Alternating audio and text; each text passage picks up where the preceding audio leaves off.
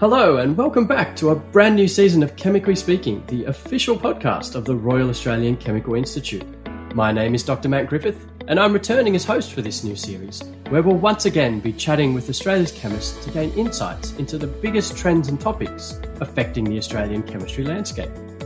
Before starting today, we would like to acknowledge the Darkinjung people, the traditional custodians of the unceded lands on which Chemically Speaking was produced. We pay our respects to them and to their elders, past and present. We also extend those respects to the traditional custodians of country throughout Australia, wherever you are listening. The RACI acknowledges Aboriginal and Torres Strait Islander peoples' contribution and long-standing scientific knowledge and traditions, and their continuing contributions to chemistry today. We're also excited to make a few quick announcements before diving into today's content. Firstly, this year's National Congress is under 3 months away. We hold this every 4 years, and this year's event is in Brisbane on the 3rd to the 8th of July. We're looking forward to catching up with friends, old and new, up in Brisbane. There's also several social events happening at Congress this year, starting with the Queensland Early Career Chemists Group Welcome Barbecue on the Grass for all students and early career chemists nationally. I also hear the retirees are planning a lunch throughout the Congress. Tickets are now on sale for the official welcome event and the 2021 National Awards presentation night. If you haven't purchased a ticket yet, there's still time to take advantage of the early bird special, which closes on the 2nd of May. For more information, go to www.raci2022.com. And speaking of the RACI's awards, this year's national awards are now open for nominations and applications. In addition to our annual awards, we have a number of postgraduate student travel awards that include free registration to the RACI National Congress, and we'll give you $500 towards travel and accommodation as well. Though you will need to get in quick because applications for those awards close on the 22nd of May. This year we've also created 4 new awards to encourage RACI members from previously underrepresented groups, including the Ochre Award for First Nations peoples, the Catalyst Award for Early Career Chemists from the commercial sector, the Welcome Award for senior chemists that are new to Australia, and the Vicky Gardner Advocacy Award. For information on our full suite of awards, head over to the RACI website, www.raci.org.au. And while you're there, why not check out the podcast page and send us some feedback about a topic you'd like to see covered in 2022. And of course, please jump onto your favourite podcast platform and subscribe to us to make sure you don't miss out on any future episodes. Now, without further ado, let's jump right into today's episode. Careers in chemistry can be exceptionally rewarding. However, it's no big secret that they can also be very demanding.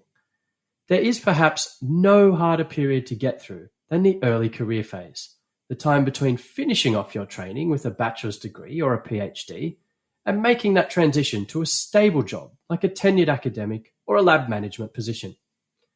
There's been a lot of reflection on the brain drain away from science in the early career period, where high workloads, pressure to develop great metrics and win grants, and instability of employment form a cocktail of pressure that leads to many of our best and brightest walking away to seek their fortunes elsewhere. Perhaps a recent article in Nature put it best. Academia is more difficult than ever for young scientists. That's bad for them, and that's bad for science. We feel strongly that the chemistry community, from individual scientists to workplaces and professional institutions like the RACI, must respond to this challenge. But how can we do this? Where do we start? We can't escape the reality that life in the ECR phase is intense, especially for international scientists with strong nostalgia to their roots. Ideally, our ECRs would be embarking on a journey of deep scientific discovery, with time to think and develop their own unique ideas to have an impact on the world. However, the reality that's consistently reported to us by our ECRs tends to be the opposite. A mad scramble to produce results in the lab and to publish them. A desperate desire to stay at the forefront of hot topics, where they end up reading papers or taking training just to improve technical skills, rather than focusing on ambitious scientific discoveries. And all of this pressure is occurring right at the time many are starting young families, adding yet more pressure and ensuring less time to sneak away from busy schedules and enjoy the hobbies that they love.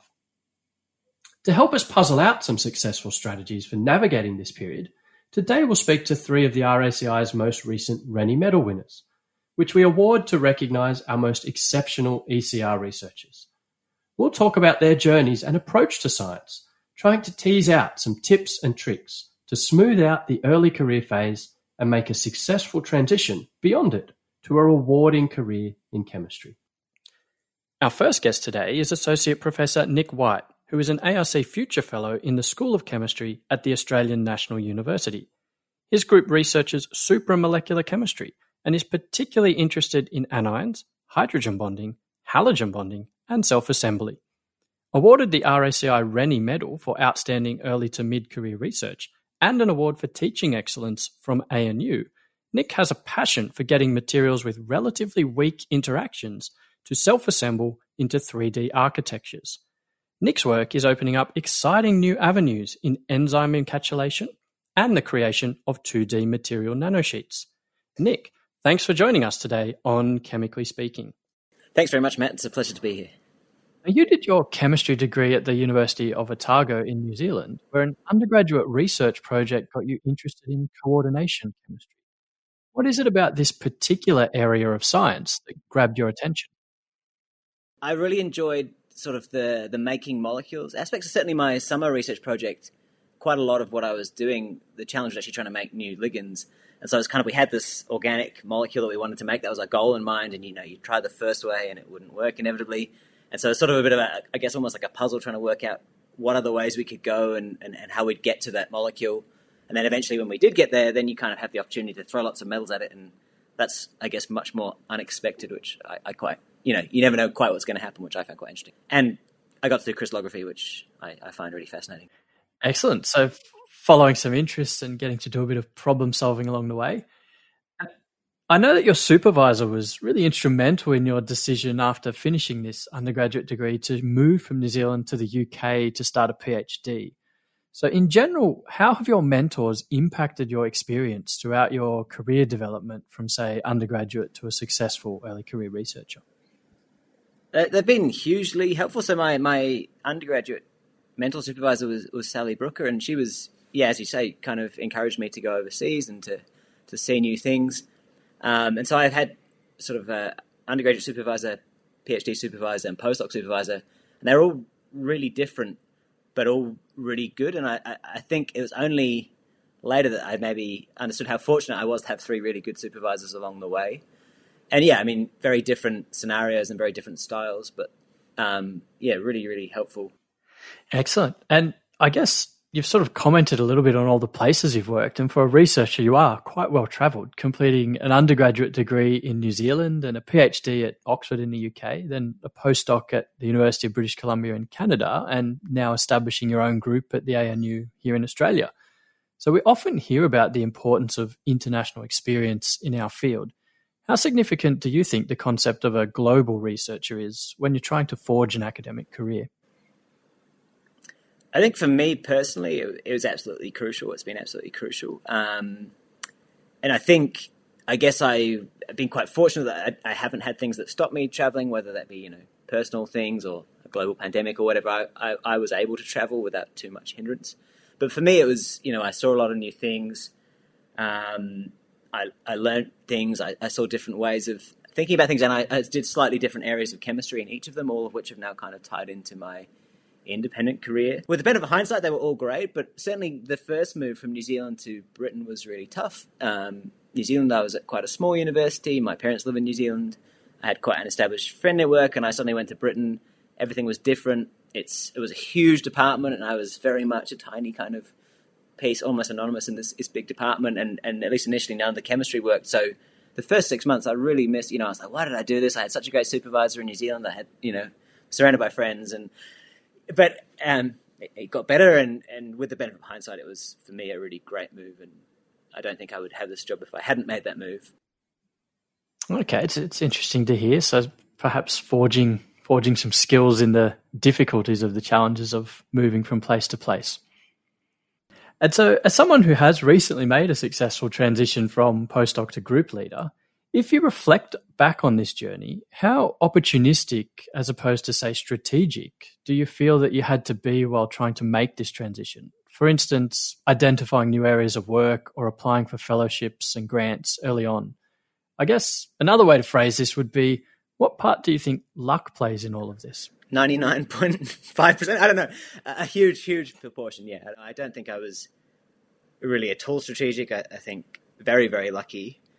And, even when I started, I guess by the time I got to applying for jobs, I guess I was at a point where I could be a little bit more strategic. But even then, when I was doing a postdoc, my original plan was to try and move back to New Zealand. But New Zealand is a very small country. There's very few universities. There's very few academic jobs.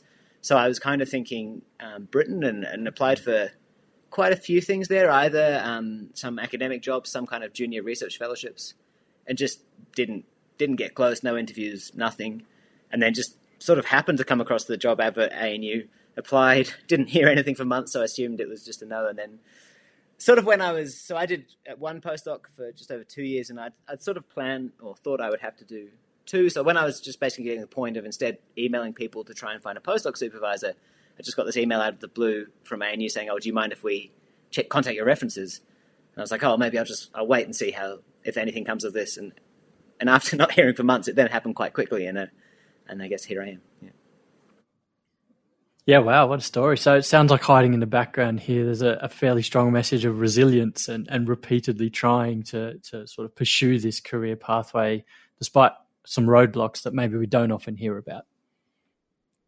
You've mentioned already that you have these fantastic mentors, and then as you start to transition through your career, you're looking to build collaborative links with colleagues as perhaps more equals rather than mentor-supervisor.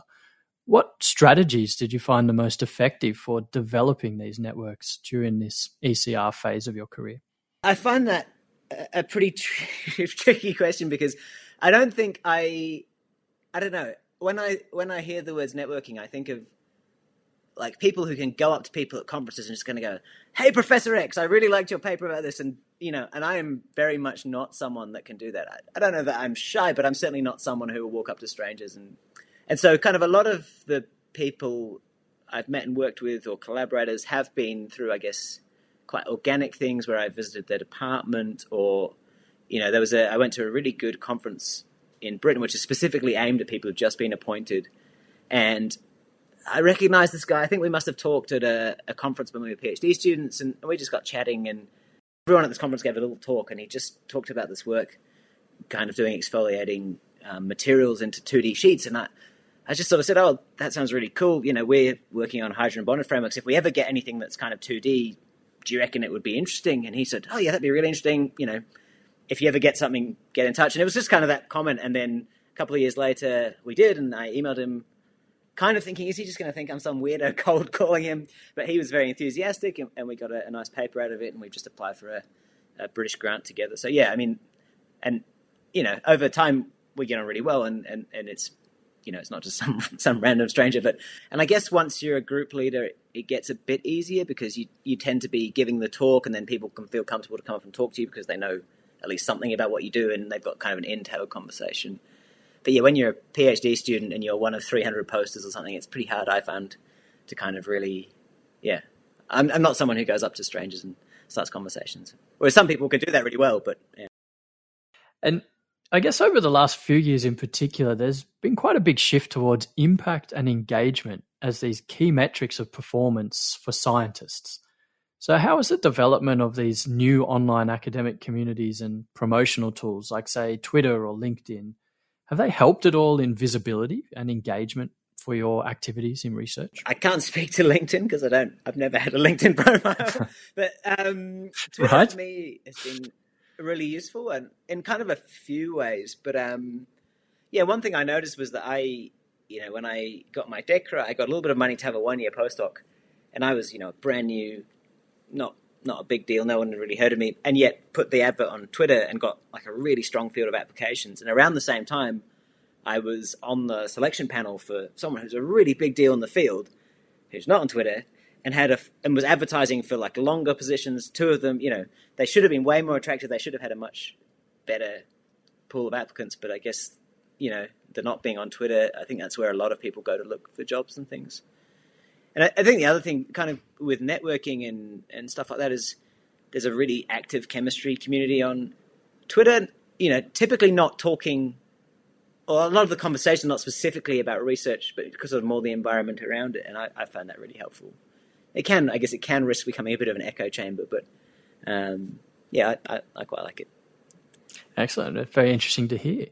And so now that you do run your own research group, and for any interested listeners out there, feel free to check out the fantastic White Supramolecular Chemistry group at ANU. What are a few of the key skills or, say, bits of wisdom that you try and pass on to your own students and postdocs? Thanks for the plug. I guess I try to share a bit of, sort of talk about what had happened in my career. Maybe they get sick of hearing, the role of luck. And, for me, really, all my results for my PhD came in the last year. And I think that's quite maybe that's cutting it a bit fine, but, that's quite common. So, the fact that nothing's worked this week or this month is not unusual and not something that you should be unduly concerned about. Yeah, and I guess just trying to get them to sort of try and do new things and be as creative as they can, although I guess being told to be creative is like the least helpful. Be creative now. I hope that I'm relatively open, that I think I was, there's an awful lot of luck in my career and that, that's, I think, probably a factor in most people's, if they're honest, career, Yeah. Yeah, you absolutely have. I think it's a great piece of advice. And so I guess that brings us to the end of our journey today. So on behalf of us here at Chemically Speaking, thanks for making the time. It's been fascinating chatting with you about your journey today, Nick. Oh, thanks very much.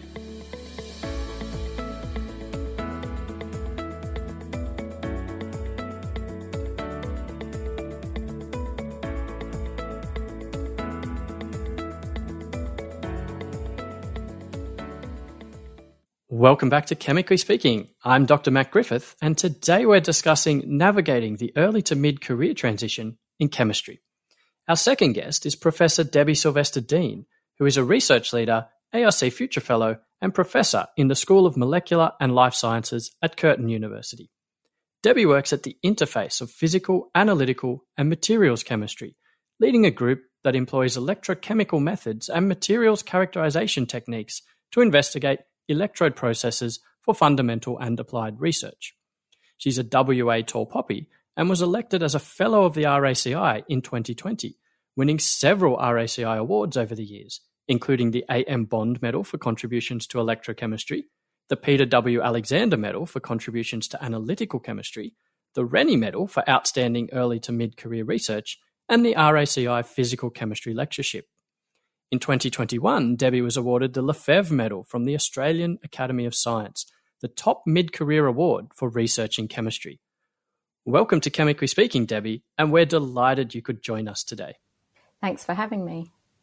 A great teacher in high school helped steer you out of a work experience job in accounting and into a university degree in chemistry. What was it about chemistry that you connected with? So as a kid, I was always attracted to the physical sciences, but it was actually maths that was my best and my favourite subject. So I thought I would always go on to do a maths-based job. But the work experience made me realise that I wasn't quite ready to sit in front of a computer, and I wanted to do something much more practical and more hands-on. So that's when my A-level chemistry teacher, Mr. Kiff, he sat me down and he said, "Look, you're quite smart. I think you can do anything, but you should consider doing a chemistry degree because you can get this practical hands-on thing that you're craving, but also get the chance to use your math skills to solve problems." So he made me realise that a chemistry degree could open up a lot more doors than just a maths degree alone, and that's how I went into chemistry. Fantastic, following that passion into an applied science. And following this theme, you then end up cold contacting a professor in the USA for a project whilst you're on an exchange at the University of North Carolina, and this person turns out to be one of the world's leading analytical chemists. I think this story highlights the benefits we often hear about regarding overseas research and networking. What would you suggest to research students and ECRs as the most important opportunity that you can take if you want to pursue a career path in academia? So I really loved my undergrad in the UK, but I couldn't turn down the opportunity to study abroad because I really wanted to broaden my horizons. And as part of this study abroad program, we had to choose a research project. And as you say, I was very fortunate that I cold contacted a world leading scientist, Professor Royce Murray. And this set me up really well for the career in research. So I would say to students and early career researchers that if you see an opportunity such as this to broaden your horizons, then don't be afraid to take it, as you never know where it will lead you. Now, if we fast forward a few years, you start looking for jobs and email your CV to several Australian research leaders before finding your position as a postdoctoral researcher at Curtin University. Now, on a CV, we often fast forward from this early postdoc years to your success later on getting an ARC DECRA fellowship. But I'm curious if you experienced any failures or challenges in this early postdoc phase that typically wouldn't get highlighted, and how you managed to cope with these challenges. So after my PhD, I didn't know exactly where I wanted to work, but knew that I wanted to go overseas for a postdoc because I had such a great experience in the US. So I identified the different world leaders in Australia that best align with my research. And one of them came back with this positive job offer that brought me all the way to Perth. But unfortunately, in my first year, I realised that our research vision didn't quite align, and I came really, really close to dropping out of academia altogether. And it was shortly after that I had a great mentor, Professor Damien Aragon, who asked me the question, do I want to be treated as a postdoc working on someone else's project, or do I want to work on my own projects and have an independent career? And that was a really defining point in my career. And I would say it's actually a pivotal moment. And you can see that I went with the second option, which led me to applying for my DECRA, and that began my independent career. Yeah, and what a fantastic success story it's been. As you mentioned, a successful DECRA project, and then quickly applying to the mid-career level Future Fellowship program where you, again, were successful. What did you find more important to your career in this early to mid transition phase? Was it developing your professional networks, or was it building your CV with high quality papers? So I personally think that to be successful with fellowships, it's really your science and the track record that's going to make you stand out over other people. So building that solid publication record, especially for future fellowships where you're the senior or the corresponding author, is really important. So say that you're successful with a DECRA, you have a bit more stability, you've got 3 years of a contract. That's the time when you can really focus a bit more on developing your network, because this is also important because some of these people are going to be reviewing your future grants. They might be on the College of Experts, and it helps if they already know you and if you've left a good impression. So my advice is to build your publication record first and then work on the network afterwards. Now, during this period, you also had a couple of children and had to balance a demanding career and taking time out to raise a young family, which, as we know, is a particular challenge for female academics. How do you think institutional policies around inclusivity, or indeed lack of inclusivity, might impact ECR and the career paths that they choose? So in my experience, I think I was very lucky because I had both of my children while I was on my DECRA, and the ARC has the policies which allow you to extend the fellowship up to 6 years in that time for these kind of experiences. And Curtin actually has a very generous policy of 6 months full pay maternity leave, which I took twice for both of my kids. So I would say the transition to motherhood in academia was fairly smooth for me, but it's obviously not that way for everybody. So I'd like to see this leave policy extended to all universities, but also for other fellowships or postdocs to be able to extend the contract rather than cutting off a project because you have a set time limit. And for those who are in really heavy teaching positions, I think a reduced teaching load for the year that you return to work would be really helpful to get you back up to speed and to give you time to do research, which is often very hard in those early stages. One thing which I would love to see more of is more formal return to work policies where you're supported by your institution.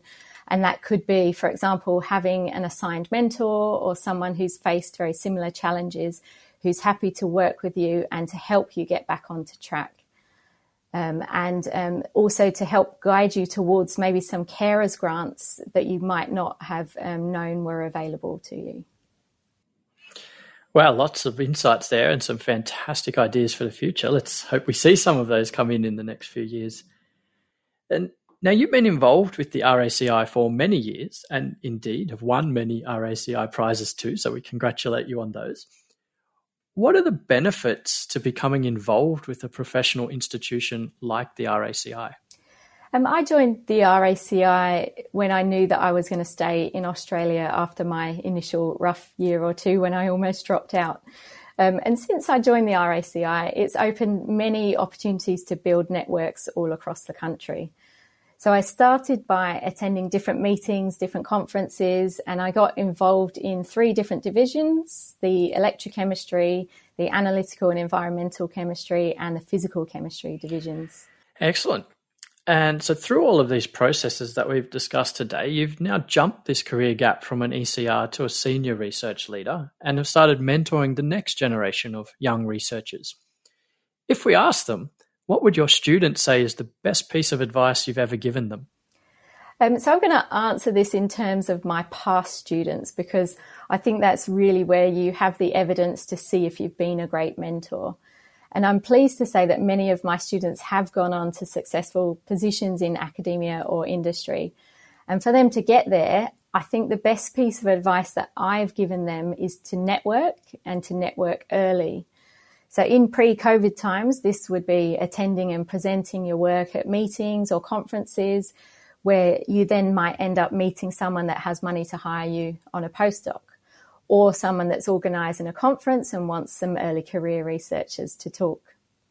Obviously, this is a bit harder recently, but things like social media and creating online profiles for yourselves can be easily done during COVID times. So I'm a big Twitter user myself, and I think if PhD students can get on Twitter and become active, then they can find and make networks that way. And you never know, this may end up leading to invitations to give seminars or collaborations or for future jobs. Yeah, that's a very interesting point. I guess we've talked a lot today and indeed across this episode about the qualities of the current generation of leaders. But if we look forward to the next generation of scientists, is there anything unique or any unique skill sets you think they will need to start developing to make that jump from student to postdoc and again beyond? Well, I think it's quite obvious from my story that resilience is a key quality that's needed to make that transition to group leader. And I can't emphasize enough that there are many failures and rejections in academia. And it's really about how you handle those and how you pick yourself up and try again the next time. So many of the awards that I applied for, I didn't get the first time. I've had to apply multiple times, and it's just about how you keep on going and how resilient you are. Another thing is also, I've realized as a group leader, you need to have very good people management skills. So everyone has different personalities, different needs, and they have their own strengths and weaknesses. So you need to be able to work with a range of different people and get the best out of them. And finally, the third thing, I think it's really important to have a good support network of friends and peers that can lift you up when you're down. And then as a more senior person now, I think that it's important that we are willing to support others, especially the junior scientists when they're going through hard times, to try to pull them up and to pay forward our experiences to the next generation. Well, what a fantastic message to finish on today, paying it forward to this next generation of superstars. Debbie, it's been a real pleasure chatting with you today. And on behalf of RACI's Chemically Speaking, we're looking forward to all of your future successes. Thank you. Thanks for having me.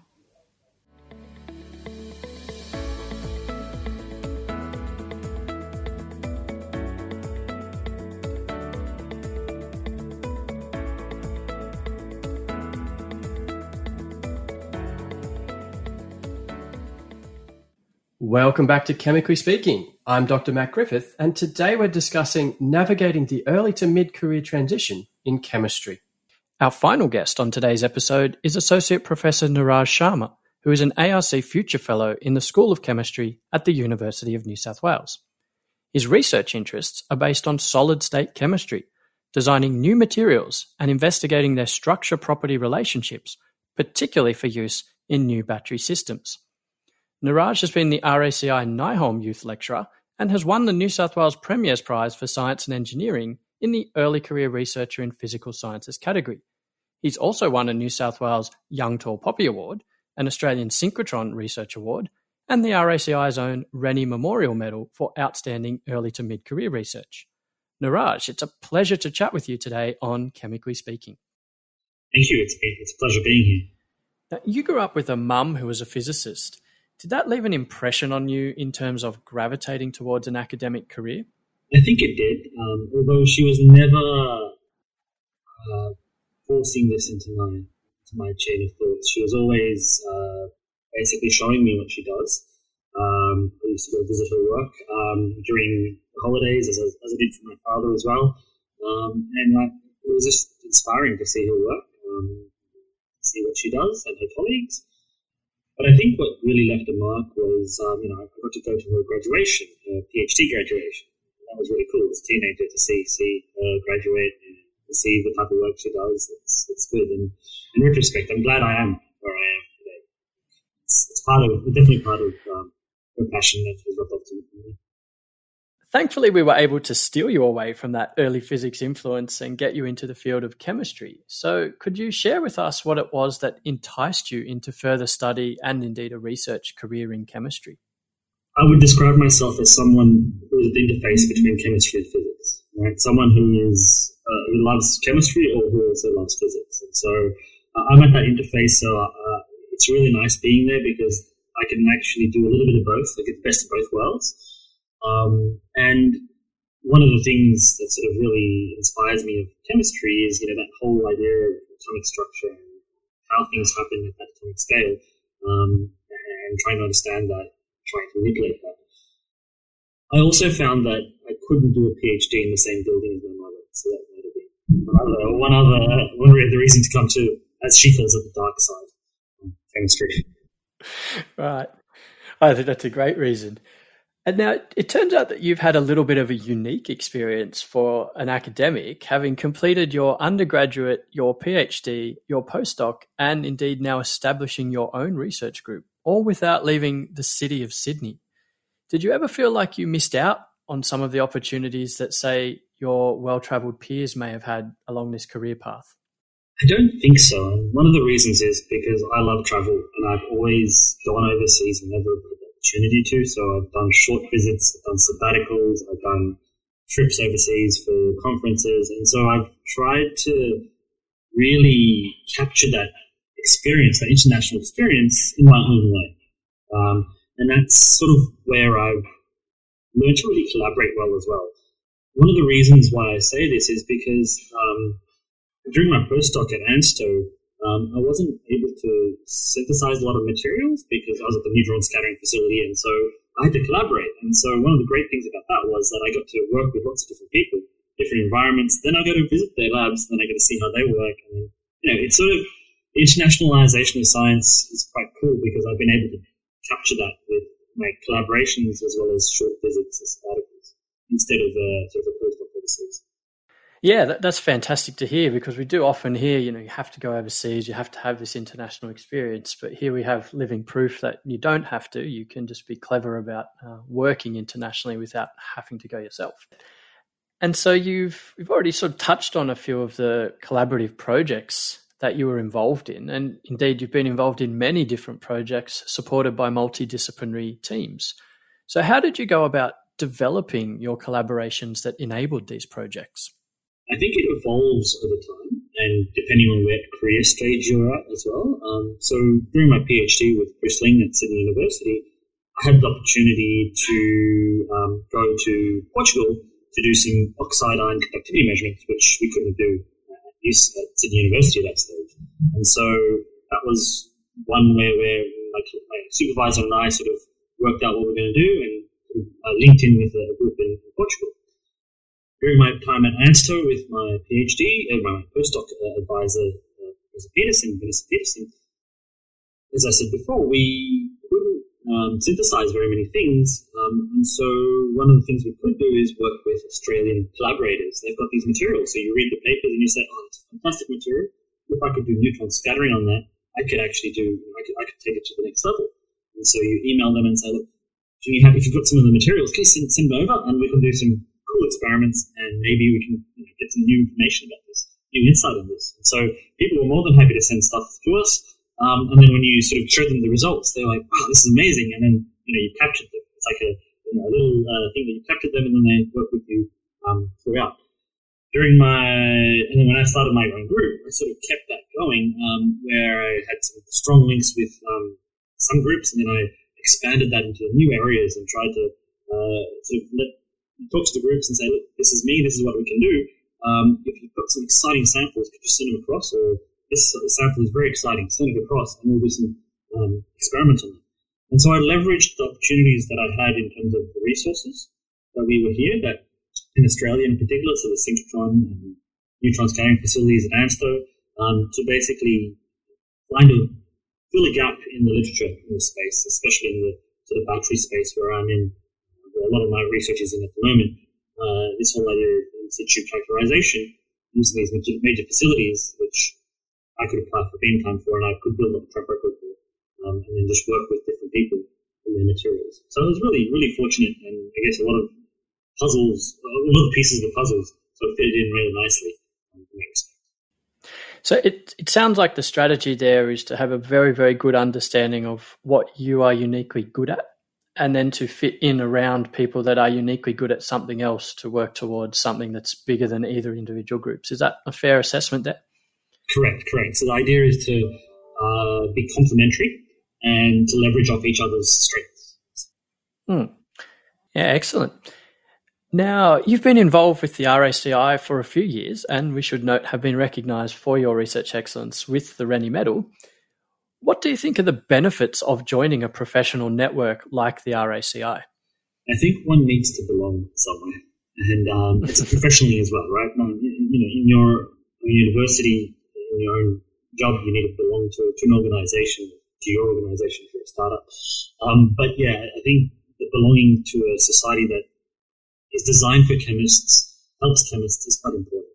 And it provides you the opportunity to work with other people, network with other people, but also to belong to something that is bigger than yourself. It's the discipline, and promote the discipline and make sure that the discipline is recognized as it should be.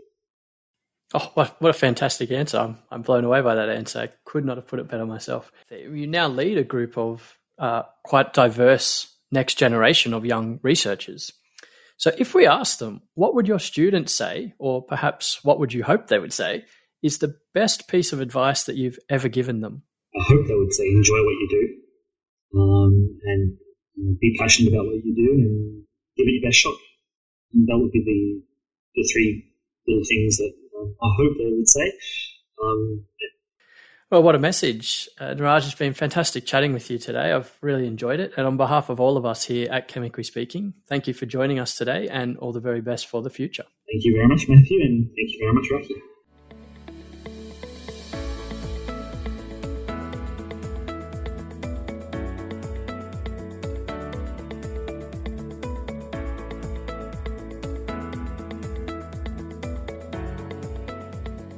What fascinating journeys. As we reflect on what we can learn from today's three guests, I'm struck by how different each of their pathways to leadership was. As suspected, there's probably no magic formula to get ahead in the ECR phase, but there were some repeating themes that came out in the stories of our guests, so perhaps that's a good place to focus our conclusion today. We heard a lot about resilience. Although we focus on the grant success and the high-impact papers of our leaders, all three of these amazing researchers freely admitted to a fair amount of trials, tribulations, and even outright failure along their journeys. Developing the coping skills and mindset to keep pushing through failure seems to be a critical skill for making it through the ECR phase. We also heard about having a sense to belong. Whether that's achieved through a personal network of collaborators or professional bodies like the RACI, developing a sense of community to help you build a niche and make an impact was a key enabler in each of our guests' successful journeys. And finally, we heard about taking opportunities. For Nick, this was a series of overseas placements, while Niraj stayed in Sydney but sought out a host of collaborators to work with, and Debbie turned the loss of a postdoc supervisor into the chance to work on a self-directed ECR project, creating her own new scientific directions. Whatever shape it takes for you, when opportunity comes knocking, it seems that our ECRs all had the same approach. Take it and don't look back. And that's it for our first episode of Chemically Speaking in 2022. Don't forget to subscribe to listen to future episodes on Apple, Google, or Spotify podcasts, or wherever you get your podcasts from. Better yet, write us a review or jump on the website and get in touch. We really would love to hear back from you. A huge thanks as we bid farewell to the new podcast team, Dr. Rosie Young, Veena Kellipan, Jesse Mullen, Andrew Carmichael and Isabel Weston for coming aboard and helping put together our fantastic 2022 content. I'm Dr. Matt Griffith, and our team will be back in May with a new episode exploring the chemistry behind chocolate. Until then, I hope your days are brightened by a little tweak of chemistry.